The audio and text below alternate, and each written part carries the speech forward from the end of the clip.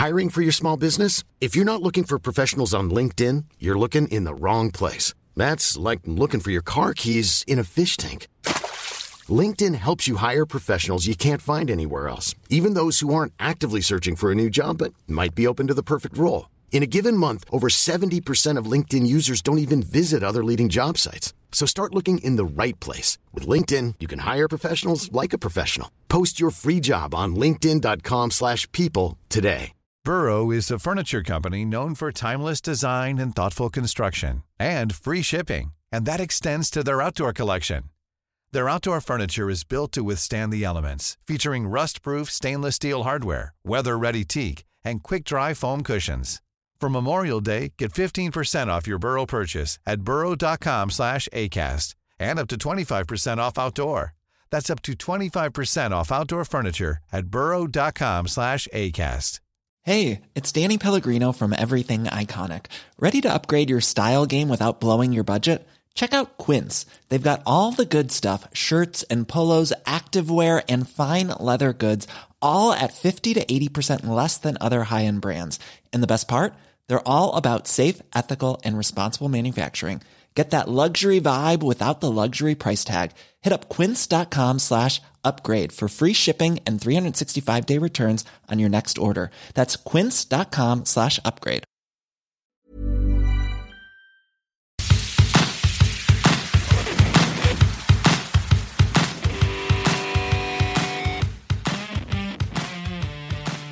Hi there, you're very welcome along to the G Hour with me, Darren O'Sullivan. I'm delighted to be joined today by Lee Costello and Niall McIntyre. Unfortunately, we'll be starting off today's show on a very sad note with the untimely passing of Kerryman Liam Kearns. Liam had a very successful footballing career, playing and managing, and in recent times was managing Offaly, and had a great career managing Limerick, Laois, Tipperary, famously to the All-Ireland semi-finals in 2016. Just a really untimely death. Our sympathies go to all of Liam's family and everybody associated with him. Niall, I suppose, being a Tipperary man, you would have enjoyed many a happy championship day when Liam was managing Tipperary. Yeah, just shocking news to read last night. Darren, like, just 61 years of age, and he was coaching the Offaly footballers only yesterday morning. Like, and Liam Kearns, just a kind of a larger than life character, really. Any interview you see with him, I know the last one I seen was after they beat Dublin in the O'Byrne Cup, and it was classic Liam Kearns. He was defending his own players. He was outspoken, and he was talking about, how the O'Byrne Cup campaign turned into just a bit of a farce there for a finish. But I think everyone kind of agreed with him on the subject. He was one of those men who had that kind of a knack to cut through the kind of the rubbish and the gimmicks in Gaelic football, like something of a traditionalist, really. And I know in that summer in 2016, he definitely got the best out of Tipperary, and he talked about, and the players often talked about how Liam Kearns, he encouraged them to celebrate their wins, and there just seemed to be a great camaraderie in the Tipperary team that year. And Liam Kearns was definitely the man behind all that. He was the man who brought everyone together. Just seemed like a great leader of a man, and a man who everyone could row in behind. And it seemed like that was exactly how it was going with Offaly. They've been going really well in the last few weeks, so it's a devastating blow to lose a man like him.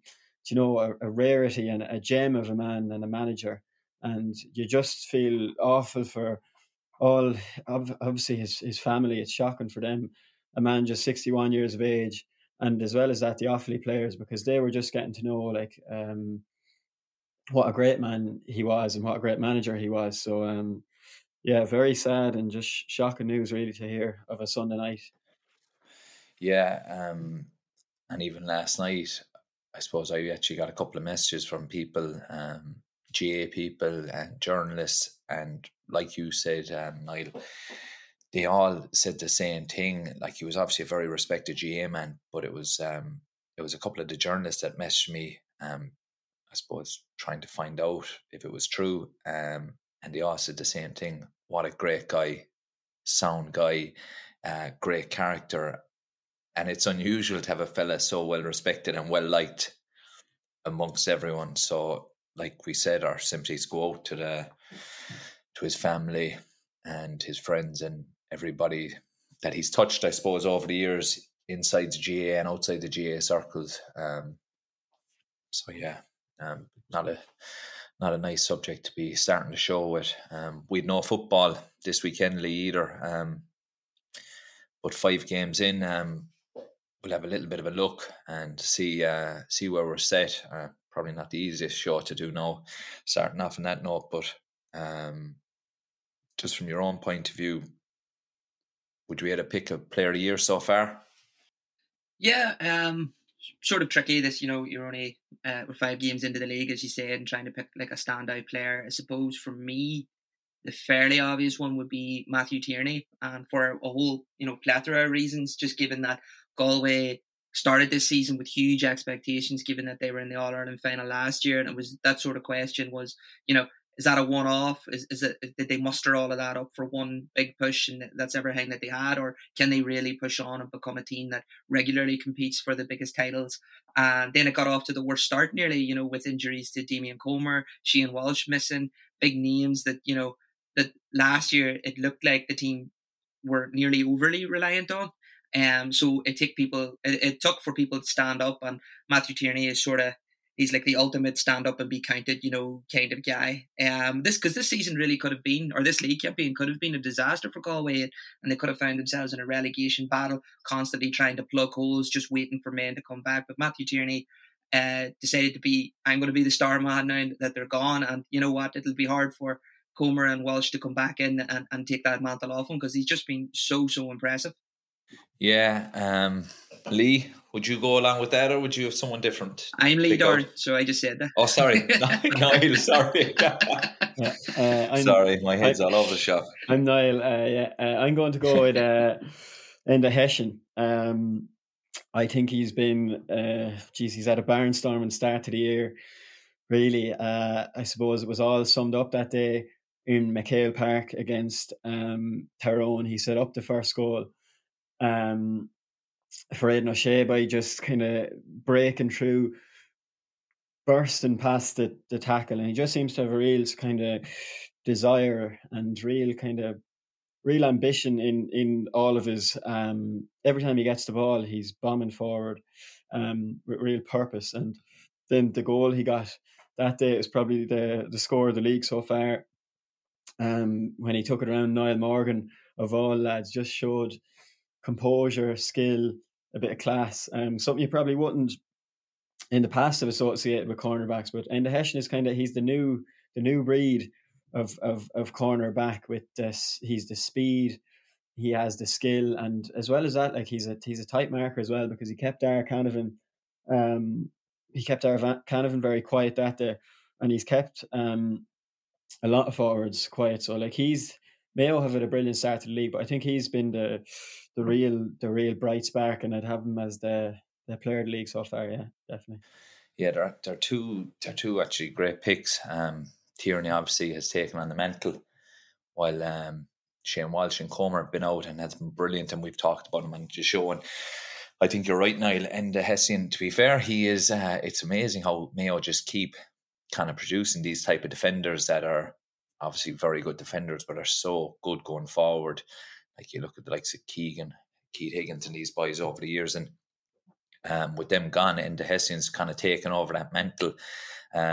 So yeah, it's hard to argue with them two players, and yet again, it's two Connacht players. At the moment, it seems like the Connacht Championship is going to be the only one to watch as well at the moment. And we have a little section here called Stick It in the Bin. I'm not sure who came up with that one, but I'm presuming it's Lee, because he's having a right chuckle there. I'm going to start with you, Lee. What are we going to stick in the bin? Yeah. So I totally stole this from other podcasts. Like, I don't mind saying that. I'll just be completely label. Be open about it. Yeah, you might as well. Like I don't think I've come up with an original idea in my life. But yeah, stick it in the bin. So we're taking something from the game or something that we've seen recently in the league and we want to get rid of it. And mine's probably fairly obvious or fairly predictable given what we talked about last week. And it's diving or simulation or acting the clown, whatever way you want to put it. One of the advantages, I think, of the league is that it exposes these things early on and then we can really nail it down going into the championship. And just by talking about it and sort of like almost raising awareness on it, you know, like the conversation has already started. Like diving's becoming a more talked about thing, and hopefully that alone will play its part in stopping players from doing it just because of the sheer embarrassment of it. And embarrassment is the word, because Dean Rock came out earlier this week, I think. He was asked about it, and that's the exact word he used. He says he thinks that it's embarrassing. And it's good to see a current county player, you know, saying that and thinking that and trying to get that message across his peers. So if it's something we can stamp out immediately, or better yet, just stick it in the bin. Yeah, I 100% agree with that. Niall, I think you're going a different route. Sweeper keepers. A lot of people love them, and in fairness, my take on it is this: that if you're not Ethan Rafferty, then you should stay in your goals. I was talking to Pádraig Faulkner about it last week. He's the Cavan fullback, and I just asked him what does he think of it. Would he be happy to see Ray Galligan running up the field? And he said, "I don't want my keeper coming out." This is a quote he said, and I think Ray is happy enough not to be coming out too far as well. Albeit the keeper is a great option if you're penned in from a high press, but I don't want to be seeing the keeper trying to score from play. He doesn't want to be seen. I don't want to be seeing my keeper doing an 80-yard sprint back into the goals either. And to be honest, I'd agree with Pádraig, and I know Ray McGalligan. He's played something like 100 games for Cavan, and 10 or 15 of them were out the field as a forward. So he's the type of lad that you would expect to be coming out. But I just think the tactic has been kind of, I think it's maybe teams are sticking to it a bit too rigidly at times. Like, and listen, I'm a huge fan of Ethan Rafferty, and I think he's an absolute, like, he's one of the most entertaining players to watch. And when he gets the ball, it's nearly one of the most entertaining things in Gaelic football. But I remember watching the Armagh Donegal match there last weekend, and it was the very late on in injury time, and there was only one score between them. I think Armagh were up at 3 points this stage, and there was an Armagh defender. He was the last man back, and Rafferty just was gone out the wing looking for the ball, even though there was a bit of a press on from Donegal. And you know, the Armagh defenders were under a bit of pressure on the ball. So if the Donegal boys got the ball, then they had an open goal. And I just think in a situation like that, there's no need for, like, when you're 3 points up in injury time, I don't think there's any need for the keeper to be, you know, looking for the ball out the side. I think, yeah, some teams are a bit too rigid with it. The Roscommon one was obviously the worst one in the league campaign to date when they conceded that goal. And in fairness, that wasn't Conor Carroll's fault. That was just a mess up between the two defenders, a bad pass. But like at the same time, I don't think Carroll needed to be out the wing at that stage. I don't like. There's a time and a place for it, but I don't think it needs to happen every time. Niall, I'm gonna break it to you now. It doesn't matter what you think anymore, because that's just the way it is. I was at that agreement as well. It was cracking me up. I just don't have the nerves for it. But I just think that's one of the evolutions of GA that isn't going away. And I think you're going to have less and less good goalkeepers playing in goal. I think there'd be more, what Mickey Hart said, just footballers, no positions. And not that I'm coming to terms with it and getting used to it. I'm not sure do I like it a whole pile either, to be fair, but it does add a bit of excitement. But when you're bringing the goalie up to kick frees inside the 45 or on the 21, that's where I draw the line. Yeah, see, I know Ethan Rafferty's a good footballer, he's a forward, but Jesus, if you don't have, like, bringing a goalie up 100 yards to kick a free from 20 yards is shocking. Yeah, But like I don't mind that much. It's just no, come on, will you make up your mind? You need consistency here, Niall. You've lost it. Niall, you either want them in the goal or you don't. Come on. Lads, is it in the bin or isn't it? You don't want him running bin. 80 yards up the field, and now you want him to go 120 to kick a free. If he puts it over the bar, then I don't care. What if he doesn't? Well, if he doesn't, then he shouldn't be taking them. There should be someone else taking them. But sure, we've seen the best free takers miss him. Lads, I don't mind watching this, but my problem is if this is my team, and it's the exact same as Paul, if this is my team and the goalie is out, like I wouldn't like to see that, because I think it's too risky, and especially when there's a time, as I said, there's a time and a place for it, but especially when you're in the driving seat in the game, I don't think you need to be taking that risk. So that's... No, true. Plus, if it's your team, are you not more cross that you don't have a forward to kick a free from 20 yards? Yeah, well, listen, if he puts it over the bar, I do not care. True. We were going to, I suppose the next part we were going to look at was managers under pressure. And I suppose since our last podcast, there's actually been a managerial switch. Ray Dempsey, who's left his role as the Limerick football manager, he was off the back of 2 very successful club years in Mayo. You'd hear different rumours about what went wrong or why it went wrong, but he's gone. And Mark Fitzgerald, a Kearns O'Reilly's and Tralee man, who I'd actually know very well, is after taking over the role as manager. So, yeah, is there any other managers you think could be under pressure? Lee, we'll go with you first. I think you're going to come up with a dinger. Yeah, well, I've sort of got to, and I say under pressure, it doesn't mean that I think they're immediately going to get the sack or. Yeah, get your shovel out now. Just saying. Pressure means different things to different people. But I'll start actually first. I think Andy McEntee, actually, the Antrim manager, is definitely under pressure. They had a bad beating against Westmeath last week. I think John Heslin scored something like 112, which is just ridiculous, and it ended up being a cricket score, really. So he came from Meath with a really good reputation. Antrim looked like in a good enough place after Enna McGinley's reign. So, it sort of looked like he could be the person to take them forward, but I don't know if it's a slow transition or what the crack is, but they're struggling at the minute. And then my other one, the one that you're talking about, that I think is under pressure, is maybe Desi Farrell. And look, when you look at it, like dun dun dun. When you look at it, like, pragmatically, Dublin, they're in Division 2. There's nothing you can do about that. They've won every game bar one to a very good Derry side. They only lost by a point. They're definitely going to get promoted. What's the big deal, sort of thing.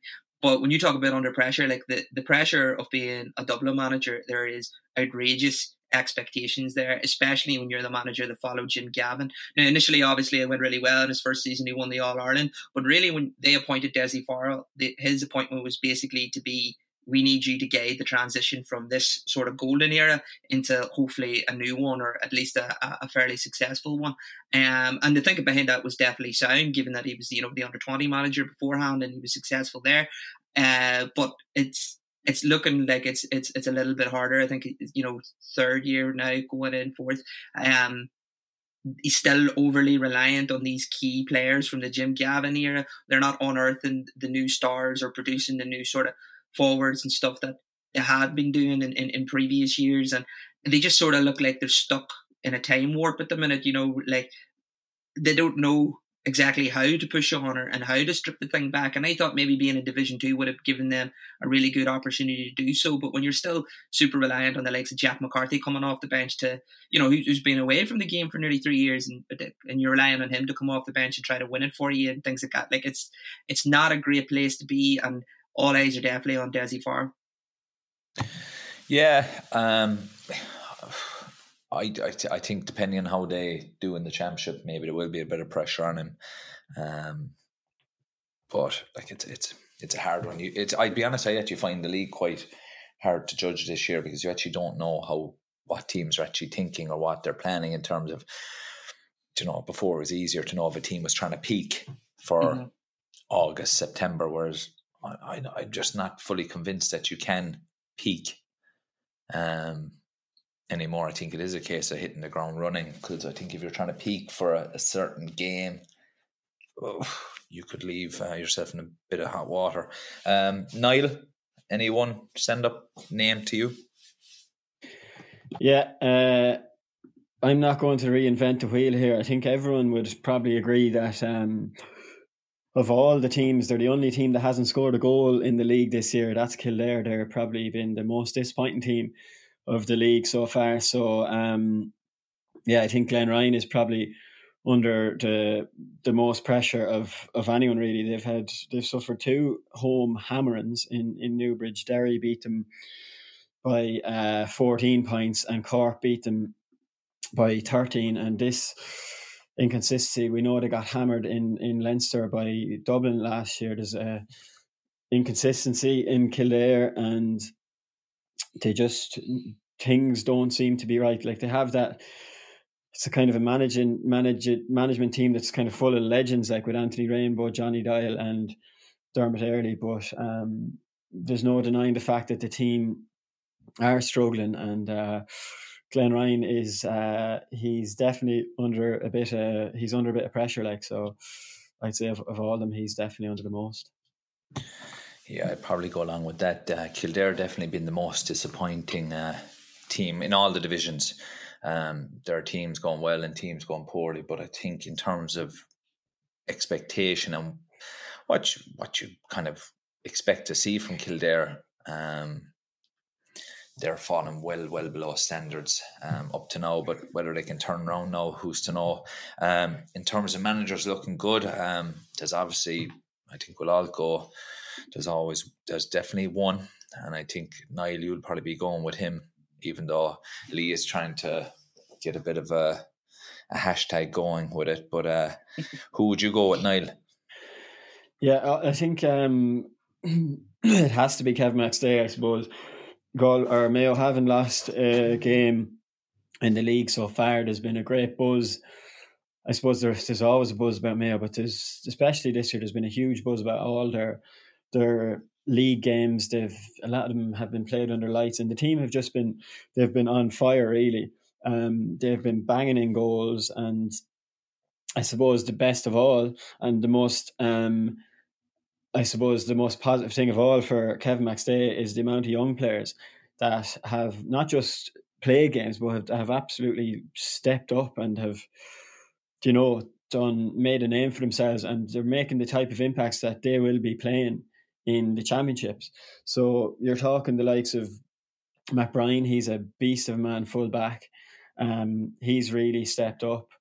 Obviously, we've mentioned Enda Hessian, but there's lots of other lads. James Carr he's been there a few years, but he's added a bit more consistency to his game this year. And I suppose Fionn McDonough he looks a stronger man than he had been in previous years. Bob too, he is coming through, and there's Tommy Conroy is back. So there's huge positivity in Mayo. They've been very impressive. They've played with, a real kind of a swagger about them.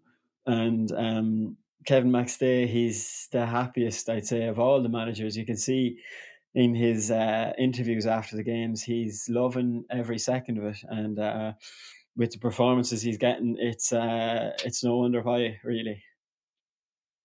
Yeah, no, there's definitely, like you said, there's always a bit of a buzz around Mayo, but I don't think anybody expected it to be. They're bouncing, to be fair, and like they're probably the most enjoyable team to watch so far in the championship. So yeah, definitely agree with you on that one, Niall. Lee, you've been preaching McStay ball for a while, but I think you're going a different direction here. Yeah, no, I mean McStay is obviously the obvious one, but I've just been hugely impressed as well with Padraig Joyce.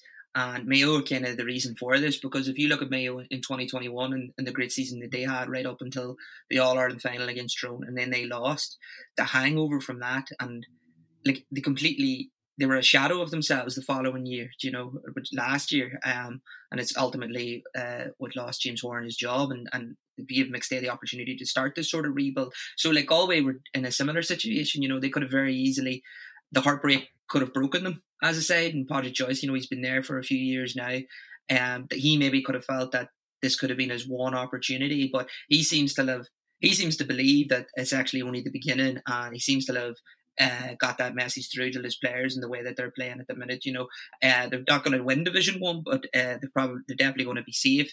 And as we sort of, a little bit like the Matthew Tierney situation, just with all the injuries and everything else, it could have so easily have been a per us sort of mentality. We're always plugging holes. This isn't the real us. The season's getting away from us. But he's just used it as an opportunity to try new things, give players a chance to step up. And now that the bigger stars are sort of, being reintroduced, Shane Walsh was brought back last week, they just look more stronger and confident, and they seem to have taken great spirit from last season's defeat rather than letting it break them. And I just think that's really impressive and really good man management. Yeah, definitely. I definitely agree with them too. And yet again, like the players who are going well, the managers are Connacht. So everything is pointing towards Connacht again by us. Two managers I'd actually probably call out in terms of doing really well this year. Mickey Hart, we all know Mickey Hart, one of the best managers, but I think what he's doing down in Louth is brilliant. They're going really well. And closer to home, Cleary in Cork, I think has got Cork moving in the right direction. They had a poor start, obviously, losing to Meath, but I think he has him going well. I think he has him geared up. And it's not even about this year for Cork. I think it's about just improving this year and then kicking on. I do think he has them going in the right direction. So I think likewise with the hurling in Cork, I think they're going in the right direction. And I suppose so far in the league, like you said, we're only a couple of games in, but are there any breakthrough players really that are impressing you this year? A lot of the usual names are standing up. There's been quite a good few new lads coming, Niall. Ben O'Carroll is the breakthrough player of the year so far.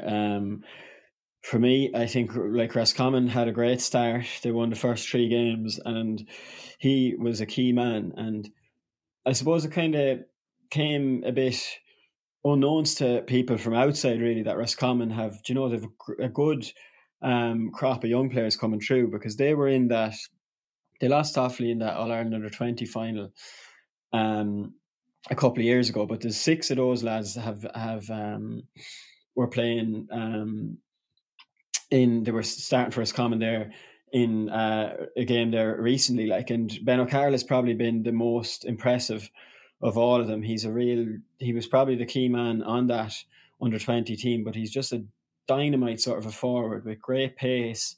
He can score off both feet, and as well as that, he plays with great, when he gets the ball, every time he runs onto a ball, he just seems like a fella that wants to make something happen. He doesn't mess around with the ball, or he doesn't kind of give, a backwards pass that we're very used to seeing in Gaelic football. He just always wants to either take on his man or take a shot.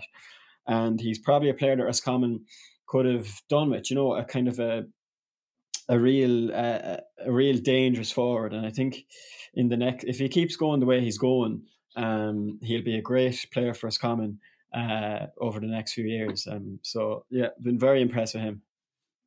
Yeah, and Lee, have you anyone that you might name? Maybe someone from outside of Connacht? Yeah, probably not. Yeah. No, it's a bit closer to home. I'm going to go with the one McAvoy, the Derry fullback.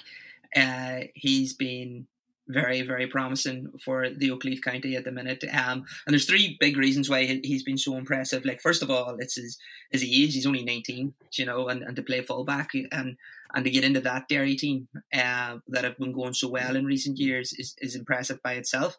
The second reason is Gallagher's demands, so to be that young and to get the trust of a manager like Gallagher. Gallagher's only got something like 27 players in a panel. That's how, anal he is about the players that he lets inside the sort of Derry bubble. He's so he's such a control freak, and he's so specific. And that's why they're so well drilled and successful as well. But for him to be able to take that on so early on and be my point is, if he was able to impress him at that age and to be trusted with that responsibility, then he's obviously a really talented guy.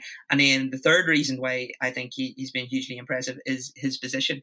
Just the fact that he actually is playing fullback at 19, because typically, even if you were playing fullback from under 12 all the way to under 20s, when you're introduced to the senior county setup, more often than not, you start out as a cornerback, and then as you get a little bit older, a little bit more experienced, then you're shifted into a sort of central position. Fullback's always seen as sort of a leadership role nearly. Like you think, Sean Kealy and Padraig Hampshire even, they're all fullbacks and captains of their counties. But this was just a very brave decision by Gallagher. He obviously trusts Owen in taking this on. The easy thing for him would have been to just play Garth McInnes in fullback. McInnes plays fullback for Slaughtneil, and you could have started Owen in cornerback. There would have been less attention on him. He could have sort of went in under the firing line just a little bit more smoothly, but they didn't want to lose McInnes' sort of man-marking responsibilities and what he brings to the team there. So they needed to find one, and they went with a young talent, and so far he's really living up to it. Yeah, and we've a bit of a section here, clever tactic of the year, and I suppose before I go to you, Niall, I suppose Lee, your one actually comes with what you just talked about, but Niall, before I leave Lee talk again, because we'll never get a word in between the two of us. Niall, you went for one, and it's one I think we've been calling out. We were calling for this all last year. Go on, go with it. Tell us. Yeah, Aidan O'Shea at full forward. I think everyone has, for a long time, people have been saying, get that man into the edge of the square and get the ball in on top of him. And Kevin McStay has went with it. He was actually one of the men who was calling for that for years when he was a pundit, and it has been a great success for Mayo so far this year. O'Shea looks a completely different player in there. He looks fresher. His confidence is up. He's kicking the odd score, but I suppose most of all, he's just a huge asset and a huge. He breaks the ball down for the younger lads. He mightn't even, or the smaller lads, he mightn't even have to win the ball, but it's just his presence in there. It caused a huge distraction for other teams. He's very clever. He's very unselfish. He'll always pass the ball, and I suppose that's a huge thing for his, the likes of Ryan O'Donoghue, James Carr, Tommy Conroy, these boys, that they know if Aidan O'Shea, and if the ball gets into him, and Mayo are kicking the ball into him, and if it comes into him, he will pass it. So, the boys are ready. O'Shea is winning balls, so he's more confident than he's ever been. We seen that pass he gave to James Carr. That was unbelievable, and he has that in his locker. It as much as anyone, Darren, having played with him up in DIT, but I think it's been a revelation, and it's probably been the game changer for Mayo, we'll say, so far this year. He does drop out, comes into midfield the odd time, and that kind of mixes it up, keeps the other teams on their toes. So yeah, I can't say anything bad about it. Yeah, no, I'd agree with that. I think look, just from a personal point of view, it's actually great to see, and for once people are actually enjoying Aidan O'Shea as a footballer that he is as well, and probably seeing him utilised better for his kind of skill set as well. So we're seeing the best of Aidan O'Shea that maybe we haven't seen over the last couple of years, probably for reasons out of his control. But Lee, you talked about breakthrough player of the year, and I suppose it set another man free for Derry. Yeah. I was going to make a joke and say it was sweeper keeper, but I wouldn't set Niall off. No, but my sort of tactic of the year would be moving Brendan Rodgers into midfield. So, and yeah, as you mentioned, Owen McAvoy being in fullback allowed Gallagher to make that decision, So Emmett Bradley's dropped out of the panel this year. Niall Toner seems to be playing in a half-forward position rather than midfield. Connor Glass obviously has the other position nailed down, and they just complement each other so well, because Brendan, he brings so much energy and athleticism, and all the obvious things like his bravery, his fetching is fantastic. The way he can run in from deep, his tackling's still very good. But you did sort of lose something from him when he was fullback. Now, he did a brilliant job on Michael Murphy last year in the Ulster final, but nearly more because his running forward brought Murphy out of position so much, and he kicked so many points himself. But he kind of, not caught out, but that sort of style didn't suit when he was up against Comer when they played Galway in the semi-final. So by unleashing him and sort of giving him that freedom, we're getting the best off him. And no better moment typifies it than when Derry beat Dublin just last weekend, or 2 weekends ago, sorry.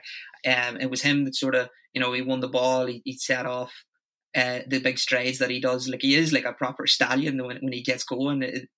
He covers so much distance so quickly and got the winning point, and I think it's going to be a huge plus for Derry this year. Yeah, 100%. And like you said, it just mixes things up, similar to the Aidan O'Shea one. It mixes things up, gives you more options all over the field. So just before we finish up on the football talk, going down the divisions, away from Division 1, talking points, Niall, maybe Cavan flying again this year, 5 from 5. Yes, Cavan are they've been through a bit of a scenic route, I'd say, in the last while, in the leagues especially. They've played in all 4 divisions, and they're they're on their way back up again. They won Division 4 last year. Tipperary were the only team actually that beat them last year. They won 6 out of 7 in Division 4 last year, and then beat Tip in the final. And they've been just as impressive and just as dominant in Division 3 this year. They've 5 out of 5 so far. So Cavan have, Cavan are a good team. They're probably a Division 2 team pushing Division 1 when they're at their best. So they're too good for where they are at the minute. They have some brilliant players. We mentioned Pádraig Faulkner earlier. He's a brilliant fullback. Garrod McKiernan up the field, can kick scores from anywhere. And Paddy Lynch is another man who I was probably looking at for one of the breakthrough players as well this year. He's a bit like Ben O'Carroll, real fast, loves kicking scores, a real eye for a score. So Cavan have been impressive. I know it's against inferior opposition, but they're a team that I could see making a bit of a dent in the Ulster Championship this year, and could spring a surprise or two, because I know they'll have to. The winning Division 3 won't get them into the All-Ireland series. They need to get to an Ulster final as well. So, they've momentum built up earlier on, but early on the season, but the biggest job for them is the championship. And I think when it comes around, they will be a team to watch. Mickey Graham has them flying, and he's a manager with a great track record. So don't be surprised if they claim a scalp later on in the year. Yeah, I'd go along with that as well. And they're definitely, I definitely put them in the top 10 to 12 teams in the country, to be honest. It was a surprise to see them fall so far down, but they're starting to get their act together again. I mentioned Cork earlier with John Cleary. I think he's starting to get him motoring. They're scoring goals to bait the band, and there genuinely would be a bit of a question mark there now. Can they put it up to Kerry and Munster? And to be honest, even if they don't this year, I definitely think they're moving in the right direction for the next couple of years. So that's definitely a talking point. I just think they're finally going in the right direction. And like I said, any team that's scoring goals is going to be dangerous, and they're getting a bag full of them. Lee, any talking points for you? Yeah, no, just on the Cork Kerry thing, whether they'll give them a match or not, I think sort of being in Division 2 is nearly a benefit for them in that sense, in that they don't have to play Kerry in Division 1, and they don't meet them until the championship. Kerry are sort of maybe not in the most confident mood at the minute. There's still a couple of games left to go, and they probably will finish on a high. But Cork have started motoring really well, and they could go in with sort of, what's the word, nothing to lose kind of thing. They've got a fair few games. Everyone knows they're going in the right direction. They've sort of put that out there compared to last season when they were struggling. And then it was actually their performance against Kerry in the first half anyway that started the sort of change in momentum and in mood. The fact that actually we can sort of compete with the big boys here, and that definitely helped them going forward. And for the sake of the Munster Championship, I know you've been saying it a lot, is hopefully Cork can start putting it up to Kerry, although I don't think you'd be too happy if they did get over the line and actually got the whiff. Oh no, I wouldn't enjoy that, but we do want to see good games and stuff like that. And to be fair, like a county like Cork should be competing in hurling and football with the size and the amount of players. And to be fair, it's not just the amount of players, amount of good players. So like that, I think they are going the right direction. Keith Byrne is flying it, and he's been open enough about setting himself targets, Niall. And to be fair, I'd say he's living up to the targets that he's setting himself. Yeah, he's the top scorer in the league across all the divisions. Like maybe it is like a small bit easier to get the scores when you're such a key player in Division 4. But he's well clear. He's 442 scored, and it comes on the back of a very impressive Tailteann Cup where he won an All-Star last year. So Keith Byrne is probably, like, you'd have to say he's one of the best players in the league so far. He's a real kind of an animal of a man. I was chatting to him last week, and yeah, that was one thing that stood out to me, was I just talked about setting these individual targets for himself. And I suppose it's a thing that a lot of players would do, whether they write it in their phone or some lads, you'd see them putting a picture on their wallpaper on their phone just to remind them of where they want to get to. And it's probably a good thing for players to do. Keith Byrne's target was to be the top scorer in the National League. He had a target last year to win a Tailteann Cup All-Star. So they've stood to him, I suppose. And he said, a quote that stuck out for me was that, I have to hit these targets. And he puts himself under a bit of pressure to hit those targets. So, it's an interesting one. And I don't know, is it something you ever did, Darren, at the start of the year, set out a target for yourself? I don't know, whether to win an All-Star, an All-Ireland. No, it's funny. I never actually set out individual targets. All-Ireland was always a target, but I didn't need to write it down anywhere. But I did see it in the latter stage of my career. I did notice fellas would use notebooks more often and write them down. We were like that. All these different fads come in, and we used to have to bring a notebook the odd time to meetings, and there was nothing written in mine, to be honest. I wasn't one for writing stuff down, but you'd always have targets going into games and stuff like that. But I wasn't one for the individual targets in terms of I need to get X amount of scores. Going into every game, I'd have to create a certain amount of goal chances, but they weren't for me per se. Like if I created a goal chance for whoever it was, that was as good as creating it for me, kind of way. But I never actually had any of them kind of going, all right, I want to be an All-Star this year, or I want to be top scorer. It wasn't my game, really, to be honest. A lot of my game was about carrying a ball a certain point and bringing someone else into it. So, but yeah, it's definitely the way to go. But to be fair, I actually think goal setting outside of football and sport is massive now. I think people are more aware of that stuff now. So fair play to him, and being honest about it, being open about it, actually adds more pressure, and you'd actually have a lot of respect for him coming out and saying it straight out, which is great to see. And he is flying, which is great. And other than that, I suppose you have Fermanagh picking up a couple of big wins as well and flying, and Sean Quigley doing what only Sean Quigley can do. Lee coming up with some late goals. Yeah. I know we were talking about sort of Connacht Championship being the place to be, but like the sort of supposed weaker teams in Ulster are definitely performing in the lower divisions, and they're going to be coming into the Ulster Championship with a lot of confidence. The likes of Fermanagh, Sean Quigley leading the line, and the goals that he's getting, and I can see he was sort of iffed recently that all the talk has been about Down and their kind of revolution under Conor Laverty, just because of all the attention that brought, and he sort of thought that Fermanagh weren't getting maybe the recognition that they deserve for their performances, and they definitely do deserve recognition, because they didn't get the instant bounce of sort of a new manager. Like, not everyone does, that's sort of like what McStay's got at the minute. Sometimes it does take a season for to sort of maybe weed players out that don't believe in your philosophy, or for tactics and new drills and things to just sort of settle in, and especially in the sort of smaller counties where your season maybe just isn't as long.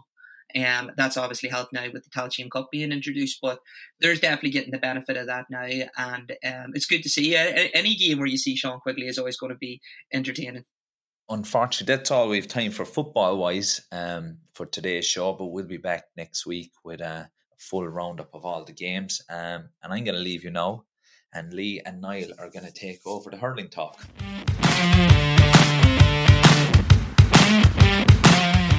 Okay, so Darren's going to leave us now for a little while the two hurling experts get stuck into the weekend's action. Henry Shefflin probably summed it up best this weekend. He said, you get to a phase where you have to stop experimenting and you have to start thinking.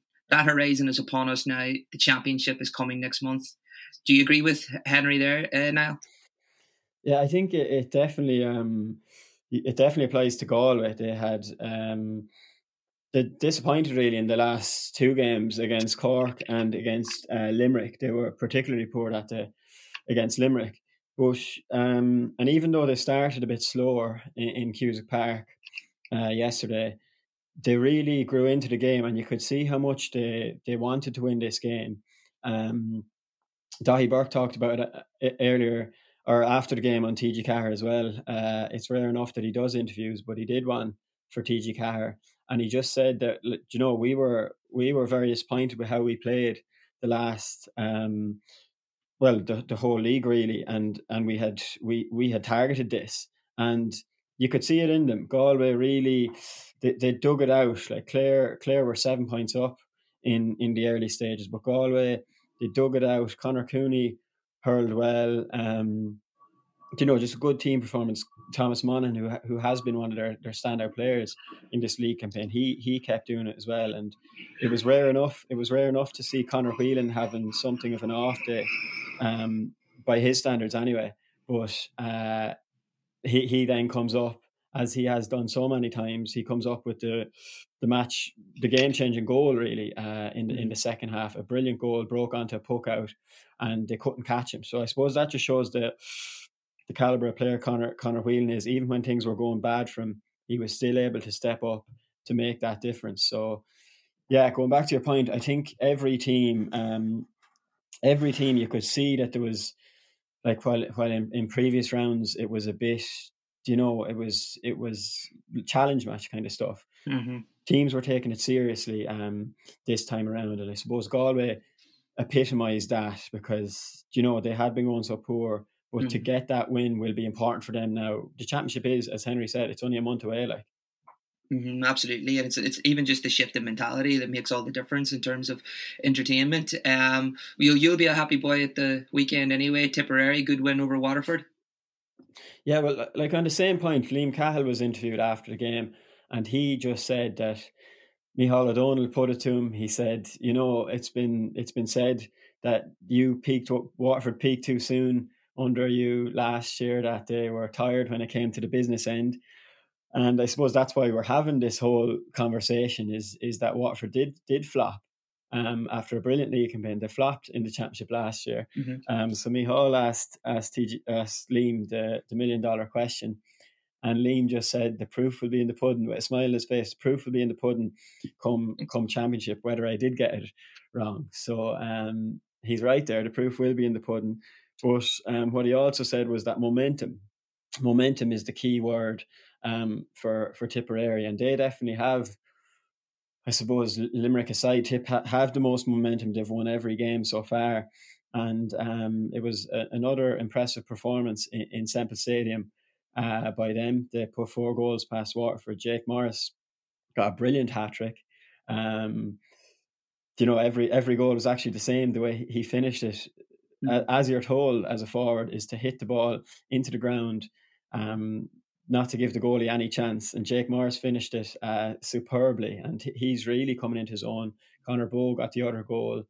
I suppose Waterford didn't never really got going in this one. Desi Hutchinson didn't get onto the ball. Austin Gleeson came off early. I think he had a bit of an injury, but the Calum Lyons aside, Calum Lyons was exceptional. 4 points from play. He's become an outstanding player for Waterford, but him aside, Tip were a lot better. Waterford couldn't really cope with them. I suppose the trademark of the Liam Cahill team is that they bomb forward and look for goals, and Waterford couldn't really cope with them when they did get forward. I suppose what I've noticed as well is that Tip they're tracking back a lot as well. So there's a lot of fitness in the team. Liam Cahill's teams are renowned for that, and a bit like a football team, then they attack in numbers too. So look, it's all good for Tipperary so far. Mm-hmm. And thanks for using a football example so I'd understand. We were talking there about the league, less experimenting. They're taking it more seriously now. But with Cork, there was still a lot of new faces, and they just scraped over the line against Wexford. Yeah, there were a lot of new faces. Don Logue said on the Sunday game there might only be 5 or 6 of them lads playing come the championship. I suppose this was a particularly big game for Wexford, seeing as the hammering they took at against Clare at home 2 weeks ago. And in fairness to Wexford, they did show up, and they started off 6 points off the bat, 6 points to no score. It took Cork 20 minutes until they got on the scoreboard with a Shane Kingston free. So Wexford did start like a team that meant business, but I suppose it like Wexford, they'll be disappointed with yesterday that number one that they lost that game, but even because they could have won it, but even bigger than that they lost 3 key players to injuries. Conor McDonald came off earlier. His calf was heavily strapped, and he was going well too. Got a great point just before he went off. Centre back Damien Reck had to go off injured, and Matthew O'Hanlon went off late on with an injury. We talked about how close the championship is. That's of all the teams in hurling, Wexford, of the top teams in hurling, Wexford can't afford to be missing players, and we seen that against Clare the 2 weekends ago when they were hockey that day. But it was going well for them this time. They had Lee Chin back, and he was on fire. Scored 4 from play and set up Simon Donoghue for 2 more. Just brilliant. Lee Chin at his best. Rory O'Connor came back and late on, but it's good to have him back. But it's disappointing for Darragh Egan that it's kind of 2 steps forward, 1 step forward, 2 steps back, in that the 3 key players came off with injuries the day they had everyone back. Liam Sheedy said it on the Sunday game. They're probably one of the few counties, well, of all counties, they can't really cope with missing key players because they mightn't have that strength and depth that the top counties have. So disappointing for them there, but I suppose bits of green shoots. Cork weren't brilliant at home, but I suppose they did enough. Shane Barrett stood up, and he was brilliant. So it was good for them. They'd be happy to get that win, when they hadn't everyone and when things had gone a bit against them. And on a weekend where things were new, it was sort of the same old story with Kilkenny beating Dublin and Dublin's issues up front. Definitely, like Dublin, Donald Burke has probably been the player of this league campaign so far. 4 points again from play yesterday. I think he got 11 in total. That's after getting 15 against Tip. The man is on fire. He's scoring points like it's the easiest thing in the world. Just throw him out the ball and he pops it over. But the problem for Dublin is there's not much of a supporting cast. I know they've had a few injuries. Ronan Hayes' hamstring is at him. Alex Considine was down with a hamstring towards the end of the game yesterday. But it was the same old story. Kilkenny won the game by 11. They could have won by more even. This was, like, we were talking about the intensity up in Galway and Tip and all these teams, gearing towards championship. Just looking at this game, this was back to, like, this was poor. This lacked intensity. And you'd have to blame Dublin for that because they were the team that were chasing the game from early on. And it's a huge problem for Dublin. Like, they lost 11 points to Kilkenny yesterday. They lost to Kilkenny by 17 points in the championship last year. And then they lost by 13 points in last year's league. Like, Kilkenny are in the same province as them. They're going to be playing them a lot. And they can never, they're not just not beating them, they're not even getting close to them. So this is disappointing. for Dublin. It's worrying for them. Apart from Donal Burke, there hasn't been too many green shoots, and we know the players they're missing: Chris Crummy, Cian O'Callaghan, Ryan McBride. So it's been a tough start for Micheál Donoghue there, definitely. Mm-hmm. And with some counties in this league sort of benefiting from, producing new faces, Limerick have definitely benefited this weekend from just getting old names back. Definitely, yeah. Well, they won by 12, but they'd be expected to beat Westmeath, but like they won by 12 points. It was a plucky enough display from Westmeath, but Limerick really are, like, we're talking about Tipperary going well, but Limerick they're obviously the team. They're going for the 4 in a row this year, but in previous years they may have been a bit slow in the league.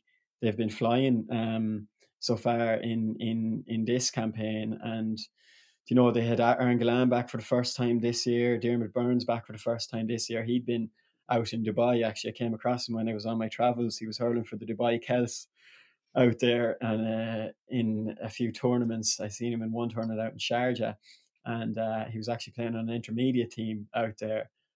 So you can imagine how good he was out there, the hurler of the year, playing out in Dubai. But he's back now. Gillan's back, and Tom Morrissey is nearly always a man that's does the business for Limerick. He got 9 points, 5 in play. But another man who got 5 in play was Donnacha O'Dálaigh, a lad who was exceptional in the All-Ireland Intermediate Club final for Mona Lean. He's only 20 years of age, but he's really, really stepping up into a top forward. And he's another. Jim Gavin used to always talk about bringing in one lad or bringing in a fresh face every year, and Donnacha O'Dálaigh seems to be this man for Limerick. 5 points to play yesterday, and he's a deadly hurler. So and the other big game, Laois kind of have a knack of in the last few years of beating Antrim when it really came down to it in these, whether it was a promotion game or relegation playoffs and so on. But Antrim turned the tables in Belfast this time. Antrim have been going better in the league. They've been running teams closer. Laois are struggling, and Antrim got the 3 goals. They had the Dunley boys back. Nigel Elliott, Conal Cunning got the goals, and Neil McManus got another. So that was a big win for Antrim. And another hurling weekend passes. This time, thankfully, it was a bit better, and I suppose the big boys are probably separating from the rest now. The semi-finals are coming a bit clear, but thankfully the championship is coming up soon, and we'll be into the serious stuff then, Lee. Yeah, absolutely. And well done to you for keeping up with me in the old hurling chat. I know it can't be easy. Thanks again to Darren for earlier in the podcast, and we'll see you all again next week, although keep an eye out for Thursday, because we'll have an extra podcast where I'll be interviewing a current county star. That's as much teasing as I'll give you. Thank you.